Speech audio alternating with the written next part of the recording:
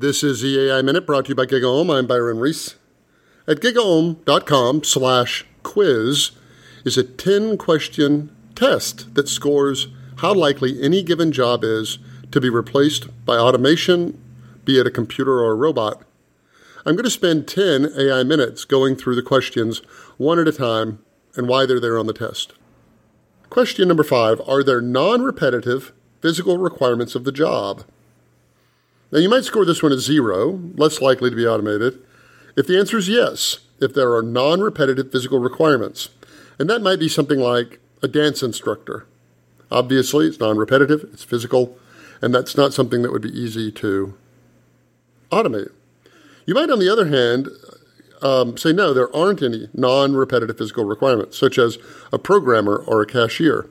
There are basic physical requirements to type and so forth, but they're repetitive.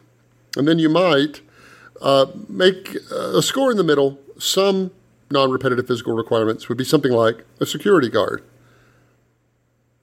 The reason this is a good indicator of automation should be straightforward.